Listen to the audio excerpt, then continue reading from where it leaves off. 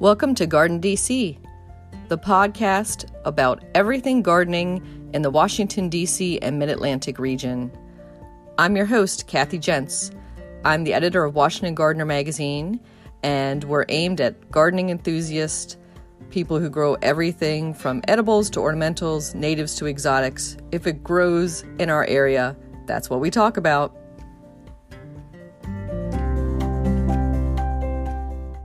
This episode of Garden DC, we're joined by Carl Gersons, the conservatory manager at Longwood Gardens in Pennsylvania. Welcome, Carl. Hey, Kathy, how are you? Good, how are you? It's a beautiful fall day out. It is more than beautiful. It's absolutely fantastic. 73 degrees here in Wow. Pennsylvania, and opening day for our Chrysanthemum Festival. I mean, how much better does that get? Yeah, I didn't realize I was catching you on opening day itself. So now the conservatory is open to the public, correct? We've been open since about the end of June. Great. And you switch out the conservatory show how often? I like to tell people we are changing something every day. Now, this time of year, we're changing it pretty significantly because we're doing a major display change for Chrysanthemum Festival. In about a month, we'll be doing a major display change for Christmas. About a month after that, major display change for our winter displays. And then it kind of goes into really weekly, almost daily changeouts of something because we're using so many different kinds of plants. Some last 3 months, some last 3 weeks. And if you look at something like hyacinths, they might last 3 days, depending on the weather. So Longwood Gardens definitely come back several times a year and always something new in bloom. Well, that is definitely the truth. I've been coming back to Longwood for over 23 years, and each day has been an adventure for me. I've never been bored, that's for sure.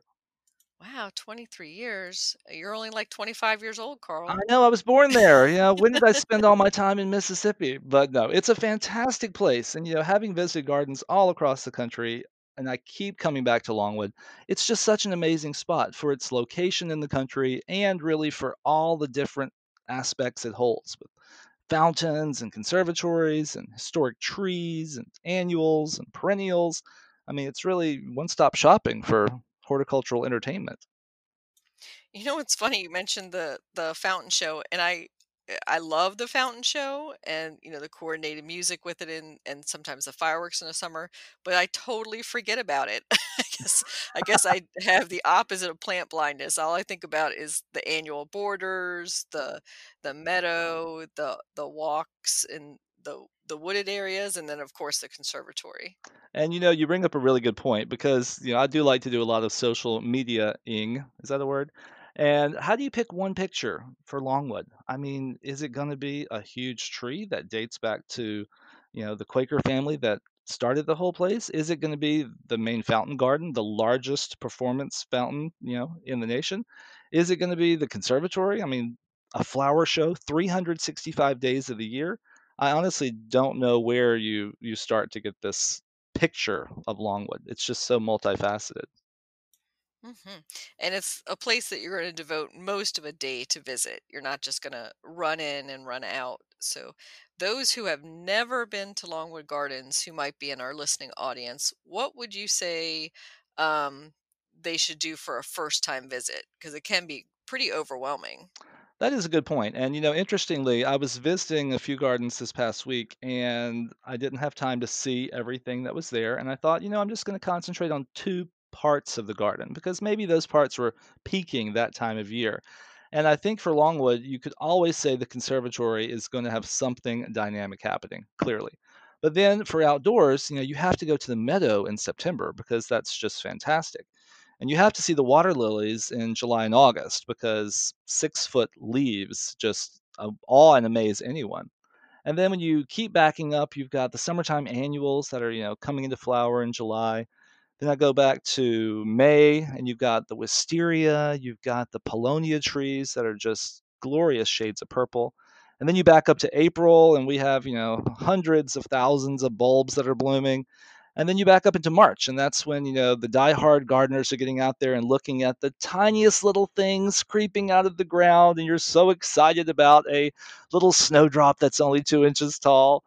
And there really isn't a time of the year that you can't find something inspiring at Longwood or any other garden. And that's really, I think, the joy of our region. Because, in the Mid Atlantic, we have more gardens than anywhere else in the entire nation. And within just a 2 hours drive, you have countless gardens of all different sizes that really focus and showcase on a number of different things. So I could not be more thrilled to be in this region. Yeah, that's so true. We're so spoiled for public gardens in our area. And Longwood, for those who don't know, is Kennett Square, Pennsylvania, which is not too far outside of Philadelphia. Exactly. We are just over the border, about 20 minutes into Pennsylvania from the state of Maryland. And just as you go north of us, we're going to have fantastic gardens in America's Garden Capital, which is a wonderful website promoting our public gardens in the greater Philadelphia region. But just to our south, only about 40 minutes, is Ladue Gardens, wonderful topiary garden in Maryland, which oftentimes, it's not included in the DC area, but it's not included in the Philadelphia area. Poor little Ladue. They're so fantastic. I was just there and I'm like, why don't Yeah. more people visit this place? I love it. Well, it's funny because Ledoux, I was looking back at some of our back issues of Washington Gardener because we turned 15 this year for the magazine. And I was said that was one of, I think, our first day trips was Ledoux Gardens. And we try to claim it as our own. It's Upper Baltimore County, but there are so many people in DC area who just still don't know it exists at all. Well, I hear people in the DC area, you talk about leaving the Beltway, and there's just something about getting on that highway that keeps you in your home sometimes. hmm But and thank goodness Ladue is reopened for those who are interested in it. They had been shut for most of the COVID shutdown, but now they're taking reservations, and they are one of those gardens similar to Chanticleer up in Wayne, Pennsylvania, that is open seasonally. So it's basically March to November, but sometimes, earlier, sometimes later. So definitely check before you go and make that trip versus Longwood, which you are open every day of the year, even Christmas. Is that the case? Absolutely. So there are a couple days of the year that the conservatory is closed when we're installing our Christmas display and when we're taking the Christmas display out. But otherwise, we are going to be open 365 days of the year, the gardens, unless there is a snow emergency that has the roads shut down in the state. You really, again, you'll find inspiration any day of the year. And as far as we didn't finish how long does it take to visit Longwood? Easily 4, 5 hours if you're going to walk the property from end to end. But that shouldn't make anyone fearful for visiting because you could easily spend an hour in the conservatory if you're driving by. You shouldn't miss an opportunity just because you don't have half a day, because just seeing a small bit of Longwood is better than missing an entire season. That's for sure. hmm And you have places to rest and a cafe, and can make easily make a day of it, and then take some breaks. So it's not it's not burdensome. We'll just call it that. Exactly. And from now until November 15th, when our Chrysanthemum Festival is running, we are closed on Tuesdays. So that is something to keep in mind.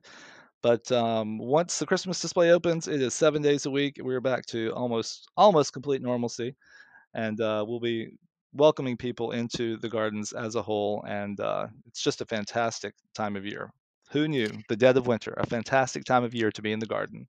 Yeah, and are you doing the full Christmas lights and a show with the fountains for the holidays as well? So we will be having our open air theater with fountain displays throughout the season. Our main fountain garden will not be operating during the Christmas season. We are only going to be operating at 50% capacity. So as for the past several years, Longwood has been operating with time ticketing. So it is especially important this year that you make your reservation to visit Longwood early, because I anticipate we are going to have more sold out days than ever before.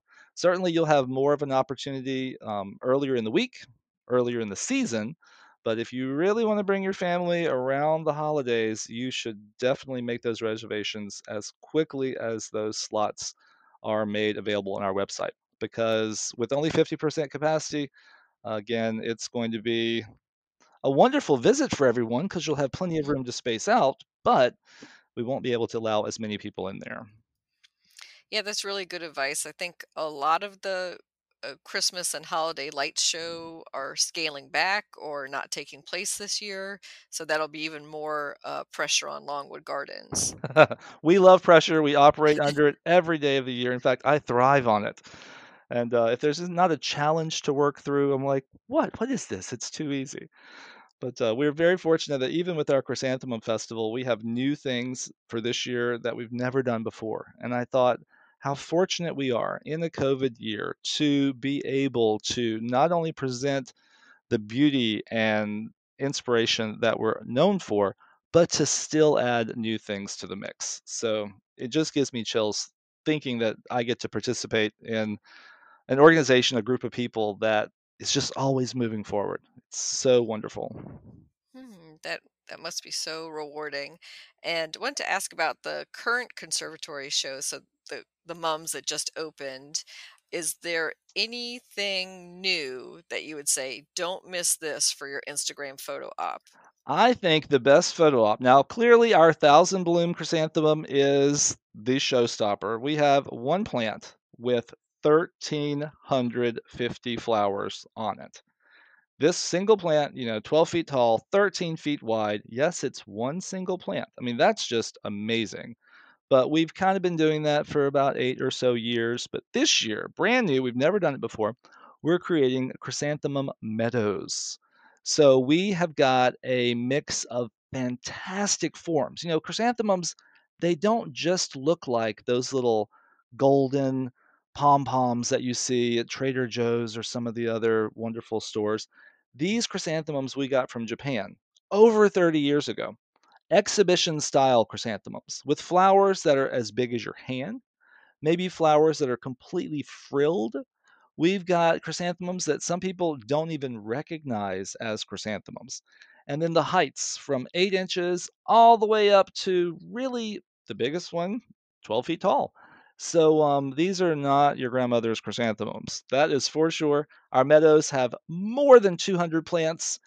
We have 2 small meadows, about 15 feet square. So I think it's a wonderful way to look at meadow style planting, where you have varying heights, where you've got negative space in between certain things, where you've got textures that contrast, and lay on top of that color.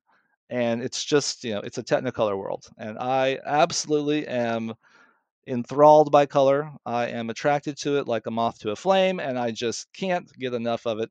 And this year, our Chrysanthemum Festival really has a lot of color. It's a feast for the eyes.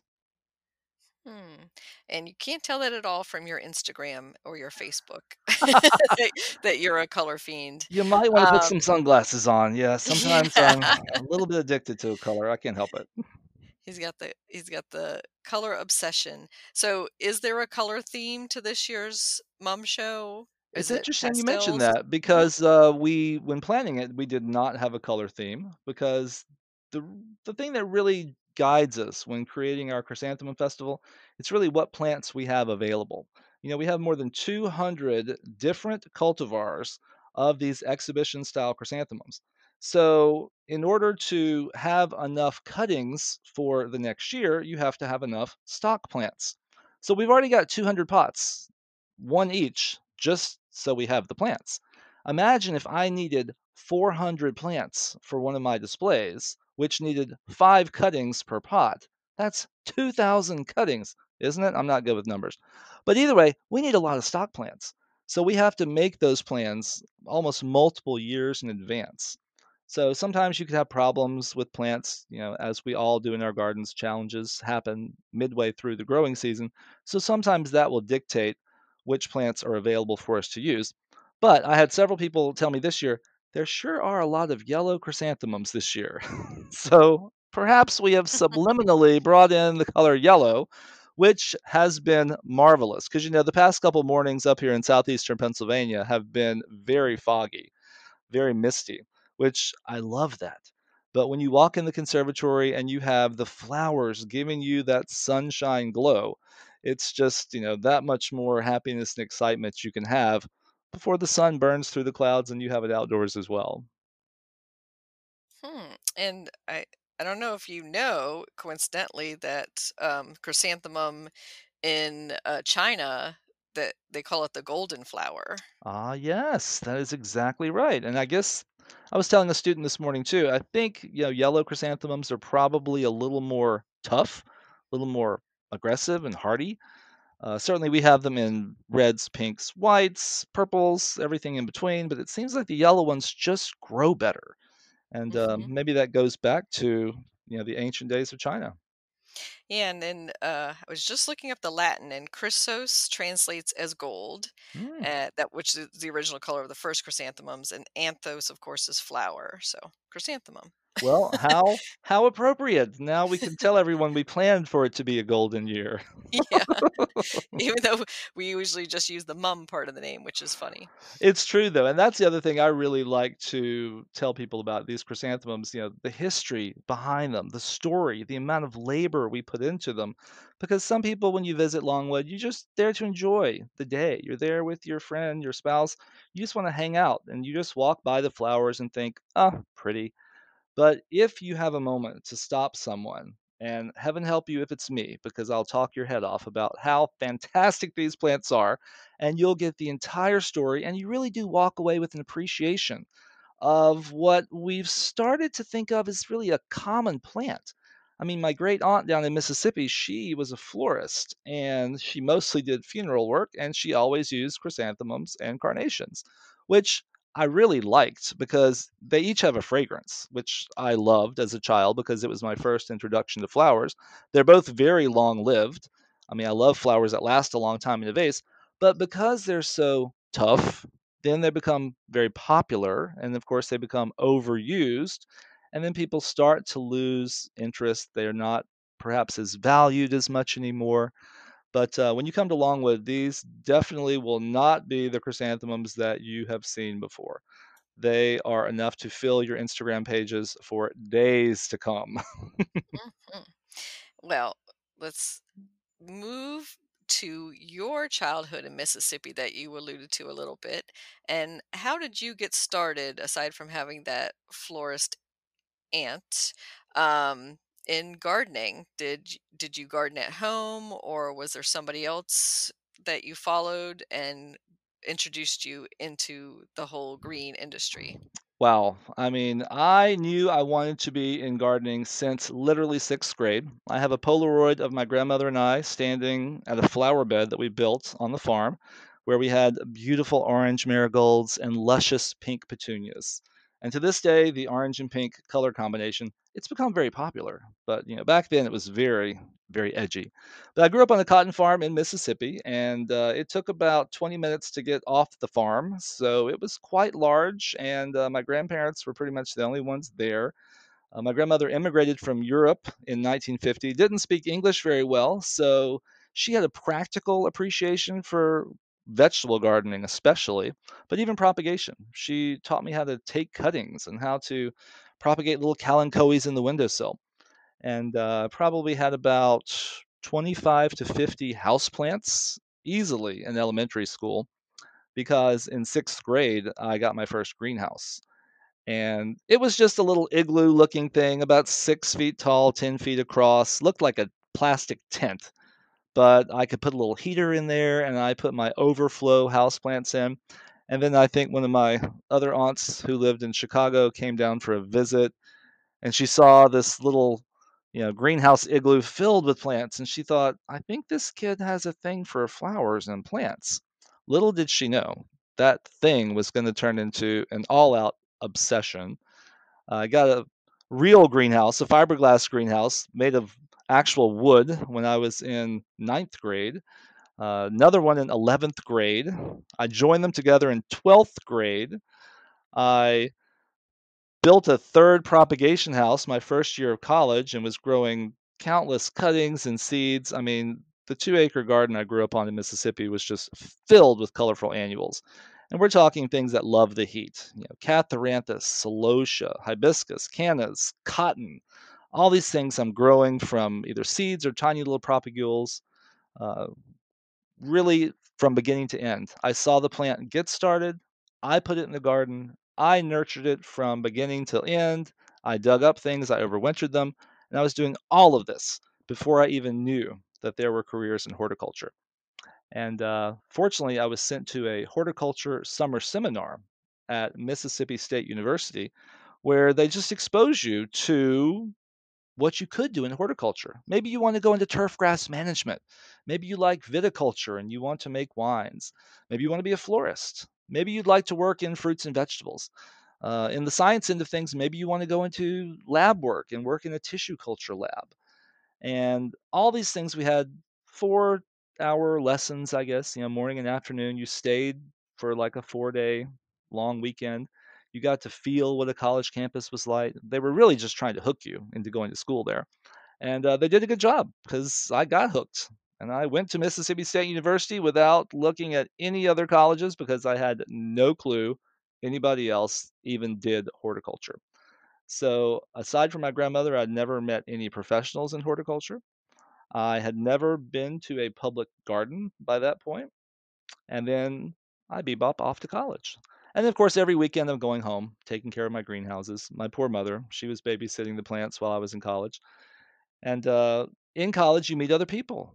You join the horticulture club, and in the horticulture club, they said, "We're taking a field trip up to, or rather, to Hawaii. We're taking the entire horticulture club to Hawaii. You should join the horticulture club so that you too could go on one of these fantastic trips." And I thought, wow, that does sound pretty dramatic, pretty exciting. So I joined the horticulture club and I'm potting my plants. I'm attending every meeting. I'm being as participatory as I possibly can. And they're like, yes, you get to go on our trip this coming year. Are you ready? I'm like, yes, I'm so excited. I've never been on a plane before. I've never seen, the Pacific Ocean. They're like, oh no, we went to Hawaii last year. This year we're going to Nashville. And I'm like, you're kidding me, right? I mean, talk about my plant just froze. I mean, I was as wilted as a little seedling in the sunshine. But either way, went to Nashville, we competed, met tons of other people, and that's really when my eyes were open that this horticulture thing is a lot bigger than what I knew in Mississippi. There were people I met from Oregon. I'd only heard of Oregon. I had no idea that there were places with cool summers. We went out to visit some of these folks for a national meeting, and I took my bathing suit because I thought we were going to go to the Pacific Ocean in August. Yeah, it was 52 degrees on the Pacific beaches. Had no concept. I'm like, what is this thing called a fuchsia? Never seen this in Mississippi. Those things are dead by March because it's already 90 degrees. So I knew all my little tropical plants from Mississippi, but I had no concept about a cool summer. And then as I, continued my career, I had no concept of what a dry summer was. When you look at Mediterranean climates, and I had no idea what poor rocky soil was because I grew up in some of the richest farmland in this nation. And of course I thought everyone was like me, we all have the same gardening background. We all have the same climate and the same soil. And oh my gosh, it has been a fantastic ride meeting so many different people from literally all over the world. And I just have a thirst, I have a hunger for just getting that knowledge, that information, hearing their stories because it's just so fascinating. We all can grow the same plants, but my challenges are totally different than yours. And whenever I visit people from other states or countries, I'm like, what's your biggest invasive pest? Because oftentimes it's going to be something I probably planted in my own garden. And who knew that horticulture could have taken me literally around the world to 30 countries and 3,000 gardens and countless inspirational people along the way. And, hey, I'm only halfway through this career I have. So I'm looking forward to the next half. Hmm. Yeah, really great to follow your travels online. And it's so true that, that's why I run a regional garden magazine. All gardening is local. So it's kind of a frustration in this internet age that, a reader or somebody will look up some gardening advice about one plant and it'll say it's a super aggressive spreader.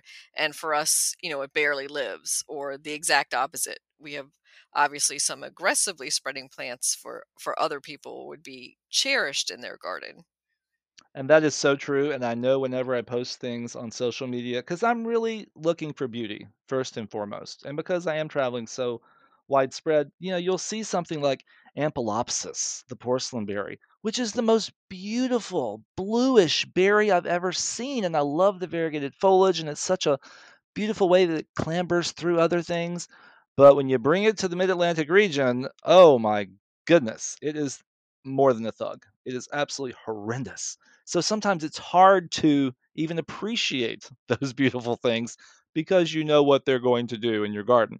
And I only speak from experience because I mistakenly planted that 20 years ago. So I think I've just about weeded them all out of my garden now. Mhm, and the birds have planted them for me. Oh, So I hope I'm they didn't still come from my garden. no, still battling them. I think they came from the railroad tracks Oh, goodness. up up the street. So speaking of your travels, this year of COVID, I would imagine obviously that's slowed down a bit, but are you doing, say, weekend trips or road trips? It's interesting you say that because I started Instagram a couple years ago because I needed a quick way to remember what I did last weekend. Because it's not because I'm going out and partying with the plants too much. I really am. I'm seeing a lot of places. I'm meeting a lot of people, and I don't remember what I did 3 weeks ago. So I look through Instagram, and it's literally a snapshot of the day, and I can quickly scroll through. And I was doing that for this year because I thought, you're right, this is a COVID year. I've not been able to fly overseas like I normally would have. And, certainly garden tours have been canceled, whether they be in the Southeast or the Pacific Northwest or the Garden Conservancy tours in our regions. So I was like, I wonder what my count is. And interestingly, I really haven't slowed down this year. It has been more challenging to find gardens that are open, and I would say it's almost been more pleasurable because there's nobody on the road when you're road tripping. Granted, traffic is starting to build now.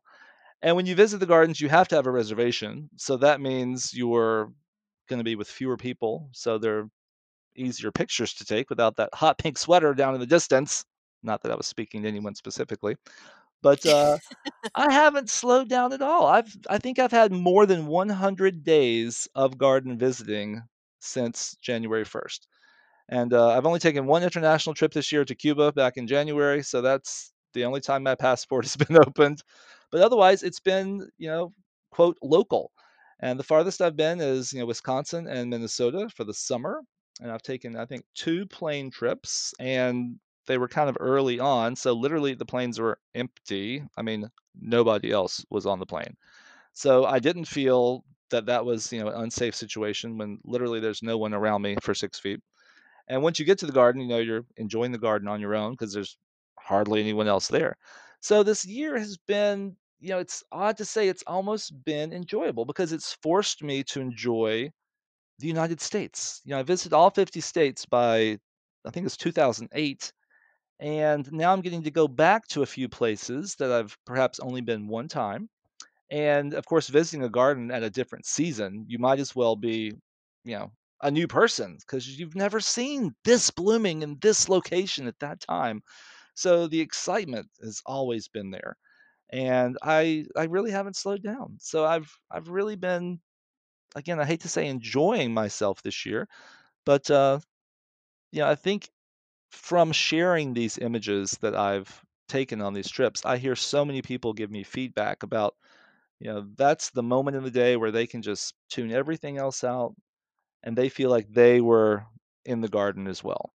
They feel like they took the trip without leaving their home, without feeling unsafe about, being around other people. And I think that has really given me a lot of strength and energy to keep doing these types of things because it's not just me selfishly enjoying the garden. Certainly, I'm putting it on Instagram so I can remember where I was. But at the same time, people are truly getting enjoyment and inspiration, hopefully, ideas for the future. And I know as I browse through social media profiles, I'll oftentimes put things on my calendar for next year. Reminder, spider lilies are blooming the end of August in North Carolina. I want to go see fields of Lycoris radiata. It's one of my dreams. I had those in Mississippi. I want them again. And then perhaps there are other plants, when the colchicums bloom at Chanticleer, when the tulips bloom at Sherwood Gardens in Baltimore. Obviously, when the cherries are blooming in DC. I mean, there are just moments around our region that you don't want to miss. And sometimes they're so short that for me, I have to put it on my calendar to make sure I don't plan something that would make me miss it. Mm. And you mentioned obviously how gardens change over seasons and there's different things to see. And we wanted to talk about in this episode fabulous foliage first. So I want to ask in a garden, when you first arrive, when you first do like your first scan over, um, are you attracted to the flowers first or to the foliage combinations? That is so challenging for me to answer. It's like, which is your favorite child? I'm like, well, the one that's in front of me, of course. Um, of course, flowers, you can't beat them. They're always pretty. They're always colorful, usually. But foliage really gives me that longevity that I love so much. And I've really started to, I think, fall in love with foliage even more than flowers because it gives me more. I think about one of my favorite foliage plants. It's one of those proven winners, Spirea. Goodness, all those fun names that they have for those things. I don't even know them anymore. Double take candy corn, something. But it's got like reddish pink new growth on top of golden foliage that starts the day it sprouts. And then you get those pink flowers in the summer. You shear it back a little bit, you get some more new growth. I mean, from a distance, it looks like it's blooming. It was at least 10 years ago. I'm visiting one of the arboretums in Ohio, and this was like June. I call it June gloom because, all the flowers are done. There's no trees blooming. There's generally not a lot of shrubs blooming. I found that to be untrue because there's things blooming all the time, but there's nothing flashy. It's not like, cherry trees blooming in June. So I'm walking through this arboretum, and I swear from 300 yards away, I'm like, what is that? There is a shrub in full bloom. I took off over there, and it was nothing more than a forsythia with gold foliage. But there was so much foliage on that forsythia. And I love forsythia, don't get me wrong. I mean, it's so early blooming, that cheery color. I could park me a beach chair right in front of that shrub and enjoy that till the last flower fell off. But then imagine foliage coming on, the exact same exciting shade of yellow. And then it lasts literally for the entire next season. And then if you're lucky and have a great fall, you'll have some purple fall color on those things. I mean, that's literal amazement from the moment it sprouts until the last leaf falls off. You tell me a flowering plant that gives you that much pleasure. Aside from marigolds, marigolds are pretty amazing, and I don't have any prejudice against the common marigold because I love that color. I literally just feast on it. And I see these poor gardeners who aren't happy with things like that. And it really pains me because I'm like, this is such a simple pleasure to have these flowers that bloom forever or to have these foliages that last the entire season. So I guess if I had to pick one, I would totally pick foliage. I mean, hands down, because I want to have the enjoyment from springtime into fall. I hear some people talk about, well, flowers, you get to anticipate them coming, and it's that ephemeral nature of them. And I hate to say it, but I'm just a glutton for color. I just want more of it. I can't have enough of it. I want it all, and I want it all the time. I feel like some Disney villain. Well, I did just double check and you're correct on the name. It's Double Play Candy Corn Spirea. Oh my gosh, isn't Um, that crazy? It's so long. yes, and my favorite from that series is the Double Play Blue Kazoo Spirea, which it's kind of on the opposite spectrum. It's more of like a really aquamarine Oh, type of leaf to it. It has like a bluish cast, almost like a Fothergilla bluish cast to it, and that one is really nice in the springtime, especially. and again, I mean, show me a plant that isn't beautiful. I mean, I unfortunately, I love everything. But, when I planted my home garden over 20 years ago, I call it a horticultural woodland because, of course, I overplanted like most passionate plant people do. And now all the trees have grown up and they've shaded out literally everything else. So now it's a horticultural woodland. But the trees are variegated, or they're silver, or they have red leaves, or they have golden leaves. And it's like a kaleidoscopic forest. And even with fall color happening in the woodland behind my garden, I mean, there's just color everywhere, and there isn't a flower to be seen. I might have some. I'm trying to think what I even still have that blooms in the garden that hasn't been shaded out. A few lilies, some Asiatic lilies. I think I put out some gomphrena this year in a spot that I took one tree out, but otherwise I get my foliage fix. This colorful calamity, some people call it. I mean, it's all from foliage. So yeah, I definitely love foliage. So sorry, flowers. Maybe next time. But I get flowers at Longwood, so I'm Mhm. really lucky because I get to go to work and get flowers, and I get to come home and get foliage. So I really couldn't be any luckier. And when you planted your home garden with foliage choices in mind, did you do a specific color scheme of yellows, reds, and changing, or was it just all happenstance? Oh, I'm a little too organic for that. At work, I have to be very thoughtful. I have to plan things out. I have to think how this is going to work with that. But when I get home, I want to have the complete opposite. So it is literally your passion exploding. So, what do I love the most today? And I remember the first tree I planted was Metasequoia, Ogon, the gold leafed Metasequoia, and I bought it from Wayside Gardens. You remember the catalog that would come in the winter when you're hunkered down and you can't go outside, and you're like, okay, I'll pay $150 for a stick. Yeah, And I've definitely been seduced by Wayside in the past. yeah, and they did a good job because I spent the $150 on a stick, and I have my golden metasequoia in my back garden now that's probably 40 feet tall, and I can see it when I'm rounding the corner now. It's literally three quarters the size of the forest behind it, and it gives me such joy to see that tree. It was well worth every meal I had to skimp on when I was a young starting out gardener because that was a lot of money back then. And it's just fantastic. So I don't have any theme. I mean, I would sit down with the Forest Farm book. It's a book. It was 400 pages, black and white, small print, no pictures.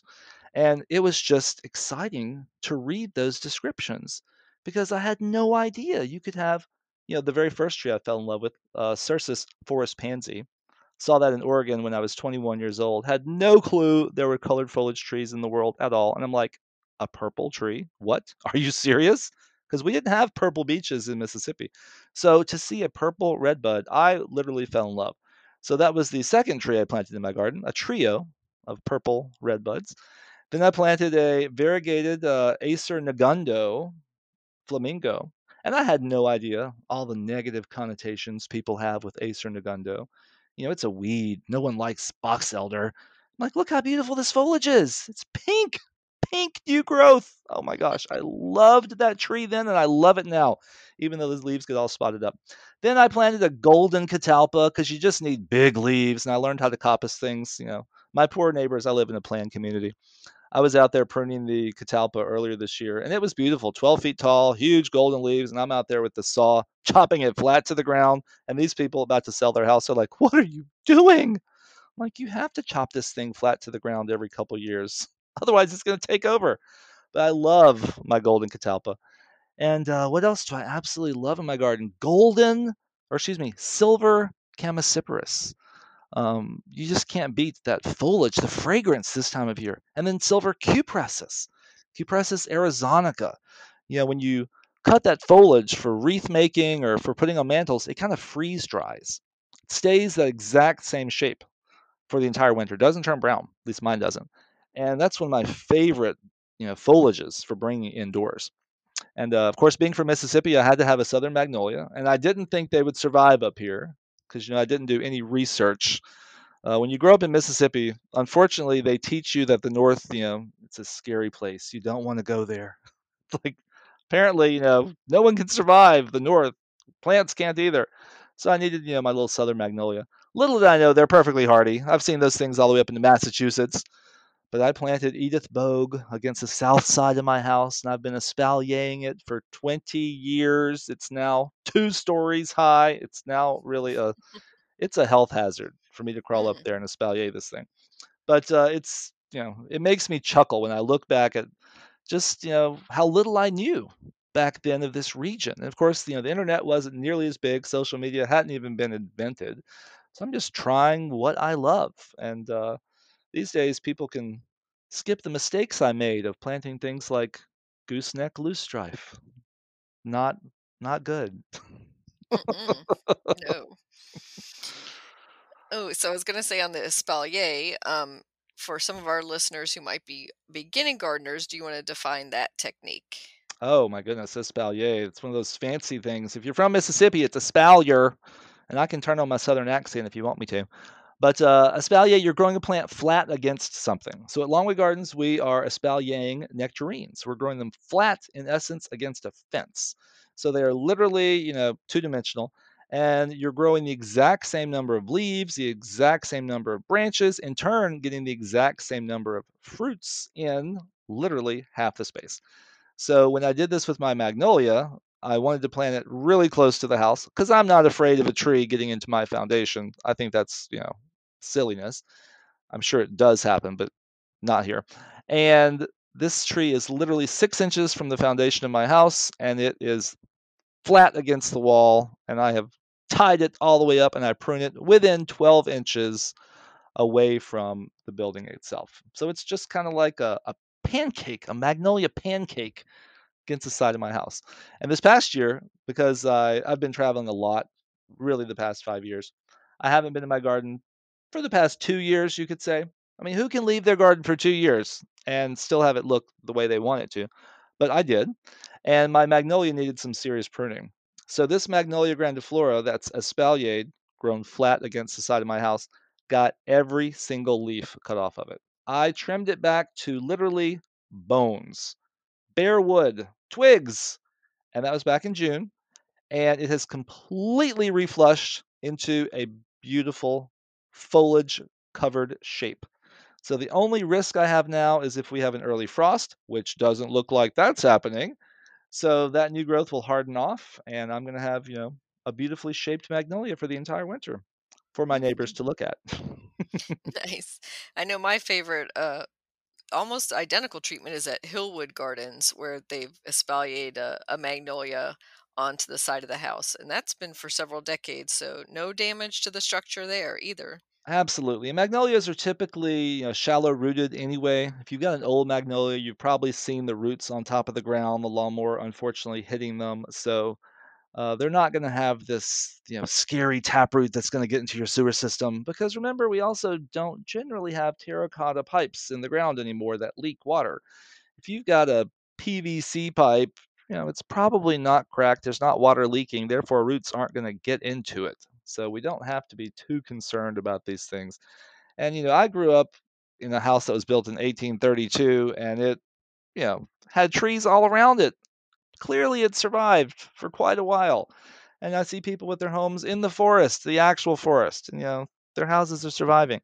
So the benefit of planting trees far outweighs the minuscule potential of that tree causing you problems. And, we watch the news and we see during an ice storm the trees come down. We see during a windstorm the trees come down. But they're not showing you the 364 days in between that where you are truly getting pleasure and enjoyment. You're getting your blood pressure dropped. You're getting shade from the hot summer sun. You're getting fall color. You're getting birds flying by and the wind fluttering through them. I mean, how many people have a hammock where they just lay up and look at the trees? And I think, you know, people who live in cities that don't have trees, that's where our problems are occurring. If you live in, you know, a garden, if you live in a wooded area, if you've got plants around you, you're calm. There are very few people that are, you know, going crazy in a garden. And people, I visit gardens all over. My mother's like, you be careful now." I'm thinking I'm going to a garden. You never see people going postal in the garden. I mean, come on. Mm-mm. So really, trees are amazing, and this time of year, especially with the fall color, here in the Mid Atlantic, all the way to the Northeast, we are so lucky. I have Googled where else in the world can I get fall color like this, and there's nowhere else. I mean, right now, my black gum, my Nyssa sylvatica, is in full color. I mean, today is like peak color for my garden. I look in my backyard and I can see the heptacodium with those red calyces in full color with my golden foliage of liquid amber, cultivar Worplesdon right behind it. And it's just a moment that I am so excited to see every year. So maybe it's like, when the tulips bloom, people are excited waiting for that moment. I'm waiting for the leaves to turn because it's not just 10 tulips I planted, it's the entire forest around me. It is every road I drive down. That one sugar maple that just colors up so perfectly. That red maple. This year, the crepe myrtles literally have red foliage on them. I have to go take a picture of them. I've never seen so much red in crepe myrtles. Mhm. So it's just so exciting when that foliage happens in our region that I just want to duplicate it throughout the rest of the year. So that's why I plant colored foliage everywhere I go. I mean, and it's not only trees. We now have, thank you, proven winners. We've got shrubs, and now, thank you, Walter's Gardens. We've got perennials, and thank you, Landcraft Environments. We've got annuals that give us foliage color, and it's a little overkill. But I grew up in Mississippi, and I went to the Baptist church, and we had the Baptist and the Methodist, get together. And whenever you get those two together, the food, it's insane. You've got so much food, it doesn't make any sense, and you just overdose on food, which is so enjoyable. So I like to do that in the garden too. I like to overdose on color. Look at this red and that yellow and that orange and this purple, and they're all together. It's like piling your plate up at the Baptist and Methodist social. Yeah, and I would think that it would look like a really interwoven tapestry, like a quilt of, all those different textures and colors and fabrics woven together in your garden. It's absolutely dreamy. I had a chance to go to Morocco a couple years ago, and Morocco is so colorful, and not necessarily from the plants, because it's kind of Mediterranean semi-desert, but the colors. The people are so colorful, and they love color. The houses are different colors. Their clothing is different colors. The spices are different colors, and it was just so wonderful for me, being someone who's passionate about color, that you could see color in something other than plants. Because, I surround myself with plants in my work, in my home, and in my vacations usually. And now I'm finding a different outlet for color. And you're right, it's the fabrics. And for people who are much more balanced than I am, that already know about things like fabrics, you're already appreciating the beauty of fabrics and how those colors and textures weave together. And I've just been doing it with plants all my life. So I'm very excited to start exploring more of the color palette. Of course, I have to also admit, inside my home, every room is painted a different color. So, red, blue, yellow, orange, purple. Yeah, my house. It doesn't look like a Crayola crayon box because you can't see them Yeah. all together. But I literally just love surrounding myself with color. So, why wouldn't I do it in the garden as well? hmm So you've touched on some favorite trees and a few shrubs. How about some grasses and perennials that you love just for their foliage? Oh my gosh, where do we even start? Let's start with the most fantastic name, Lampropapnos spectabilis. Now, you might recognize that as the old-fashioned bleeding heart, and you probably learned it as Dicentra, but to the plant nerds out there, the names have changed. So our American plants are now Dicentra, and the Asian relatives are Lampropapnos. So that old-fashioned bleeding heart, and I saw this years ago in Vancouver, Canada, thing was 3 feet tall, bright golden foliage with those little pink hearts hanging off of it. And literally, that was just a moment where I just thought I was going to flip. I mean, so much color in the early spring garden because those things bloom so early in the season. So I think Lamprocapno is probably one of my favorites. Then I go to Convallaria, and I was at the Coastal Maine Botanic Garden, and there's a Convallaria, lily of the valley, called Fernwood's Golden Slipper, and it's a solid gold leaf convallaria. So you've probably got a field of lily of the valley in your garden if you're lucky. My patch is so tiny it's ridiculous. But when I was at the Coastal Maine Botanic Garden, they had a mix of the gold-leafed lily of the valley and intertwining through it the variegated convallaria. So you've got these striped leaves going in amongst the golden leaves. And then, of course, the fragrance and those cute little flowers. I mean, it was just a moment that I was kind of excited there, let me tell you. But beyond that, I am loving the new hibiscus that are coming out. Again, I mentioned Walter's Gardens. They are wizards out there in Michigan creating these fantastic plants for us. I mean, it's like a mail order spouse. You just punch in what you want and poof, it arrives in an Amazon box. And they've got these hibiscus now. They're kind of short, like midnight something is the name. I'm not a very good advocate for selling plants, obviously. But these huge red flowers are 10 inches across on dark purple foliage. So even before the flowers pop, you've got a purple accent in your garden. And I have to admit, yeah, I teach some classes at Longwood. I'm teaching the herbaceous annuals and perennials. So I'm trying to teach the students that perennial borders, they're important. We need them. Everyone probably has access to a perennial border. But in the springtime, when the things first start sprouting, if all of your herbaceous perennials are green, it kind of looks like you got some weeds out there. So you have to start recognizing what they look like when they start growing because they're not going to bloom some for a few months. So if you have red foliaged digitalis, if you think about Penstemon digitalis, Husker red, sprouts red in the garden, then at least you've got a contrast. How about Eucomus, the pineapple lily, something like Oakhurst or sparkling burgundy? Again, that red new growth when it comes out. You mix in a few annuals like Gomphrena. Is it Cosmic Flare, Solar Flare has that gold foliage with the hot pink little ball on top of it. Those can mix with your other perennials that are generally green. Maybe there isn't a colored foliage counterpart. But I really don't think there's a foliage plant I haven't fallen in love with. And so many times too, I've run out of room in my own garden, so I still love buying plants. And I'll buy plants and give it to my volunteers at Longwood. I'm like, hey, you've got a big garden. How about you plant this, and I'll come visit it and see how well it's growing because I just want to see it growing somewhere. But I just get so excited seeing these things, just absolutely thriving. They're fantastic. And what do you think of some of the new tall sedums, like neon and some of the ones that have really dark foliage? It's interesting, and I was talking to Hans Hansen. He's one of the plant breeders at Walters Gardens in Michigan. And I said, things like echinacea, years ago, those wonderful names like tomato soup and mac and cheese, so fun, but they're really weak. And it really burned a lot of gardeners because, we were excited for something new. We all bought them and none of them survived. I mean, does anyone have any mac and cheese left in their garden? So the same is true with some of these sedums, or now they're calling them hylotulifiums, I guess. And I said the first ones that came out with the dark foliage, I went nuts over. Frosty Morn, the first variegated one, I had that in my garden, and they're absolutely dreadful. And these days, they have come up with much better solutions for us.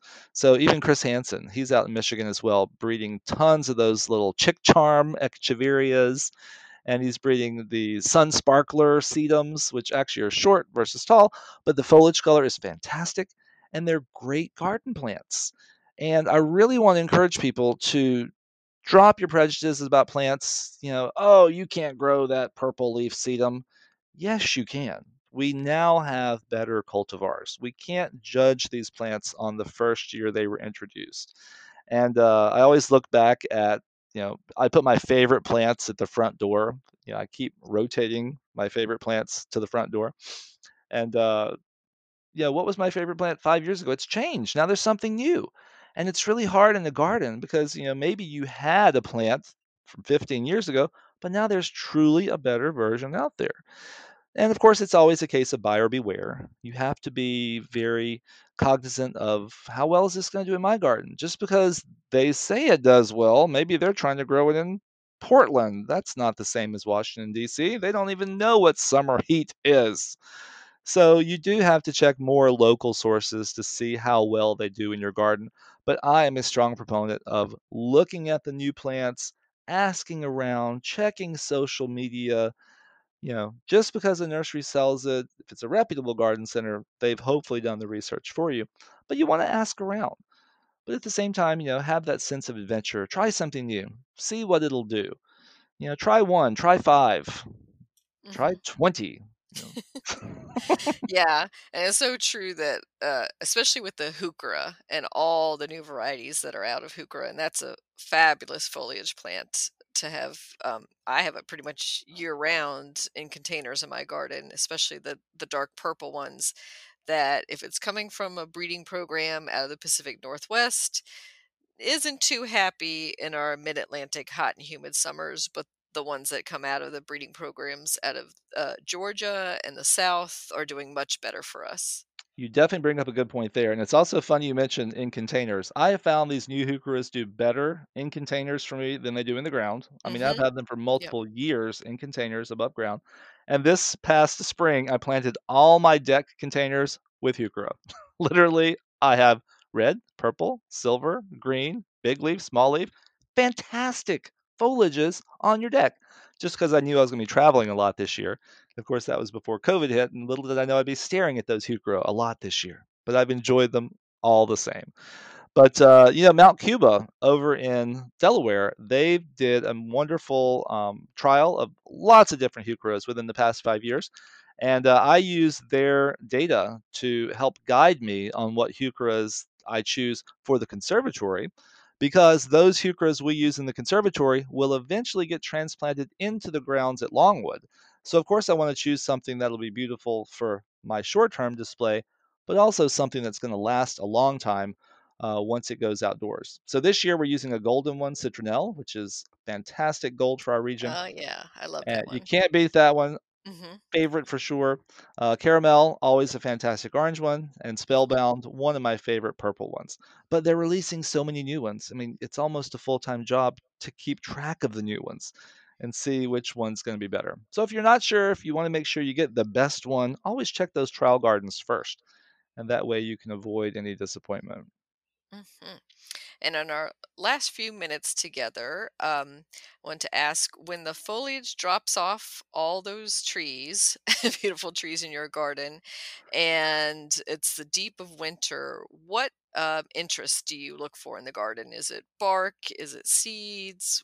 Where's the color in your garden at that point? Oh, unfortunately, you've asked the wrong person there because that's when I'm looking on Google Flights and I'm heading off to some other place. But this year I won't be able to do that. So you're right. What am I going to do this winter? Well, fortunately, I have 2 acres of conservatories at Longwood Gardens, and that is where I get my winter fix. I have to admit, I've never even seen a snowdrop until probably 2 years ago because I'm like, I don't go outside until like March. So I did have a speaking engagement in Seattle in February, and the snowdrops were gorgeous. So I can see why people love them. But in my garden, what is the joy of winter? It's going to be the colored barks of red twig dogwoods.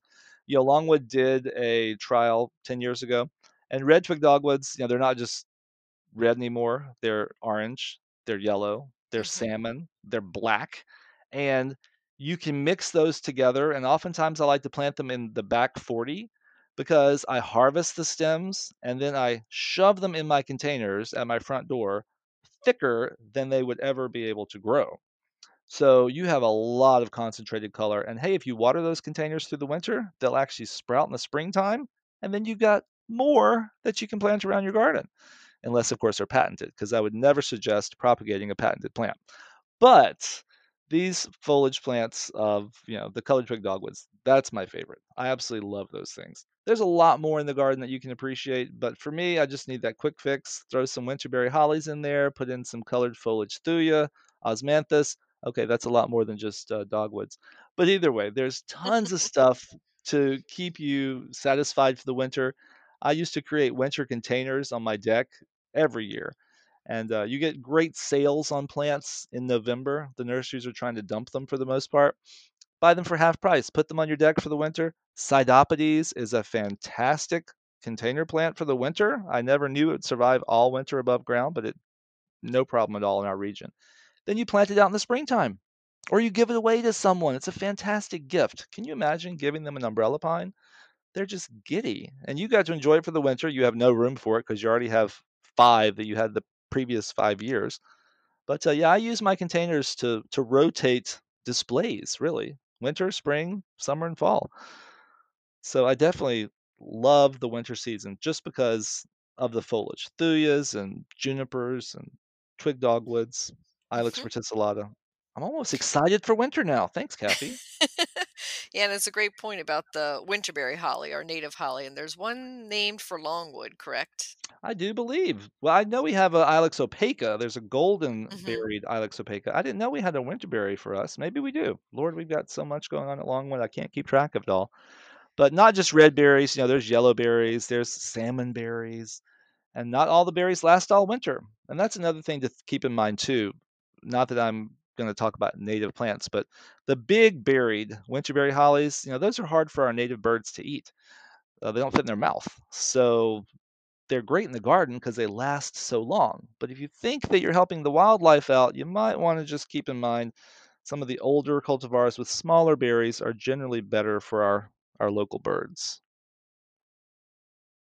Very true, and I think it's not till way late in the winter, maybe even early spring, that they start to ferment enough, that the wildlife could even, consider eating them.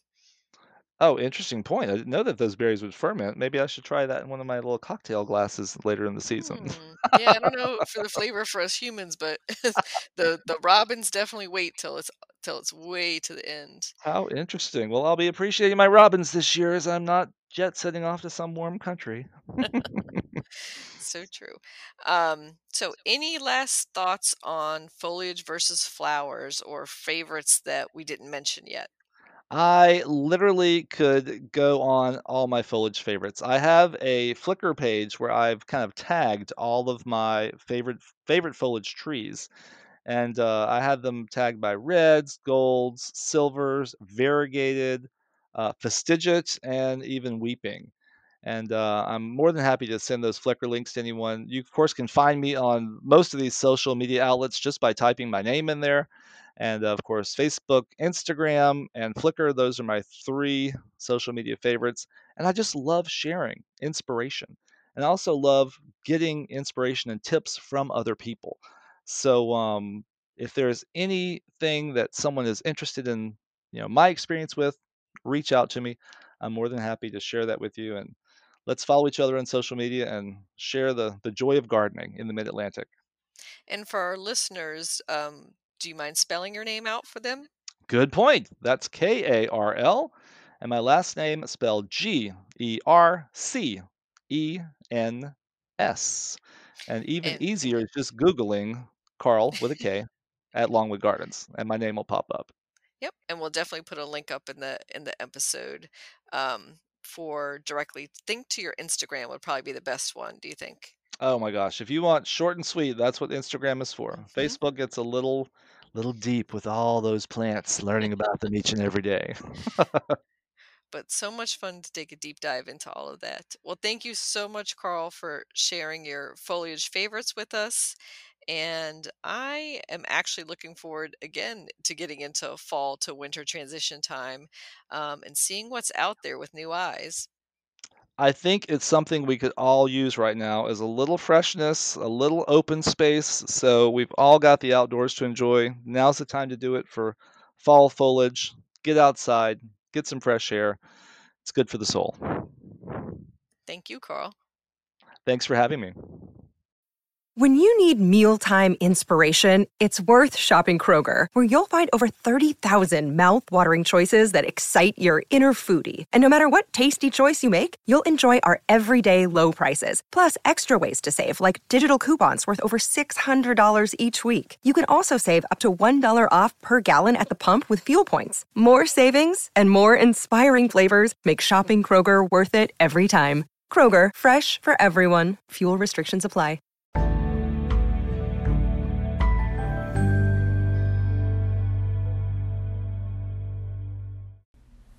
Plant profile: Wild Ageratum. Wild ageratum, or blue mist flower, is an eastern native plant. It is in the aster family and blooms from midsummer through mid-autumn. It prefers full to part sun and is hardy to USDA zones 5 through 10. This plant has an annual look-alike, the short bedding plant ageratum.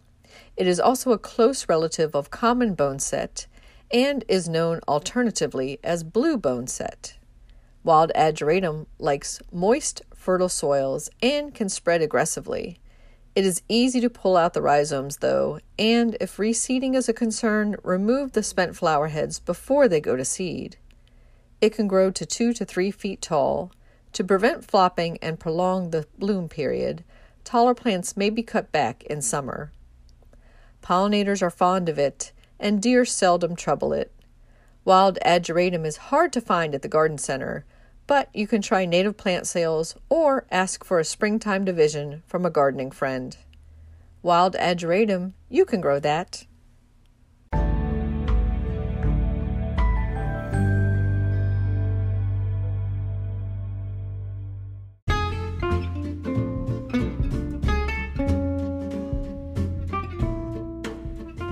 For this week's What's Blooming in the Garden, I thought I'd share about my favorite ornamental grass, pink muhly grass.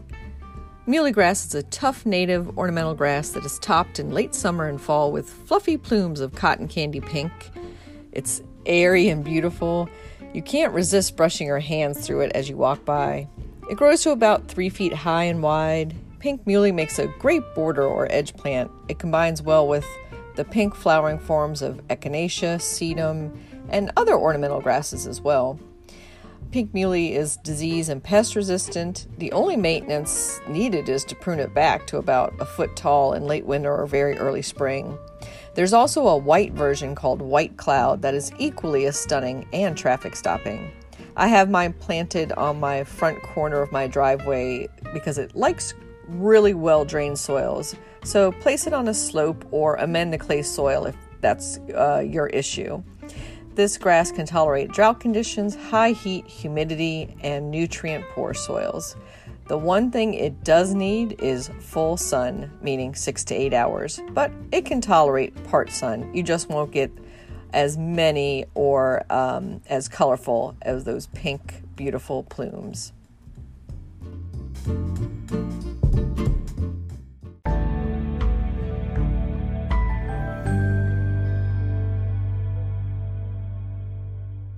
Another day is here, and you're ready for it. What to wear? Check. Breakfast, lunch, and dinner? Check. Planning for what's next and how to save for it? That's where Bank of America can help. For your financial to-dos, Bank of America has experts ready to help get you closer to your goals. Get started at one of our local financial centers or 24/7 in our mobile banking app. Find a location near you at bankofamerica.com/talktous. What would you like the power to do? Mobile banking requires downloading the app and is only available for select devices. Message and data rates may apply. Bank of America N.A., member FDIC. Thank you for listening to Garden DC. You can become a listener supporter by going to anchor.fm/Kathy-Gents/support. For as little as 99 cents a month, you can become a listener supporter and we'll give you a shout out in a future episode. Another way to support Garden DC is to go to WashingtonGardener.com and subscribe to Washington Gardener magazine.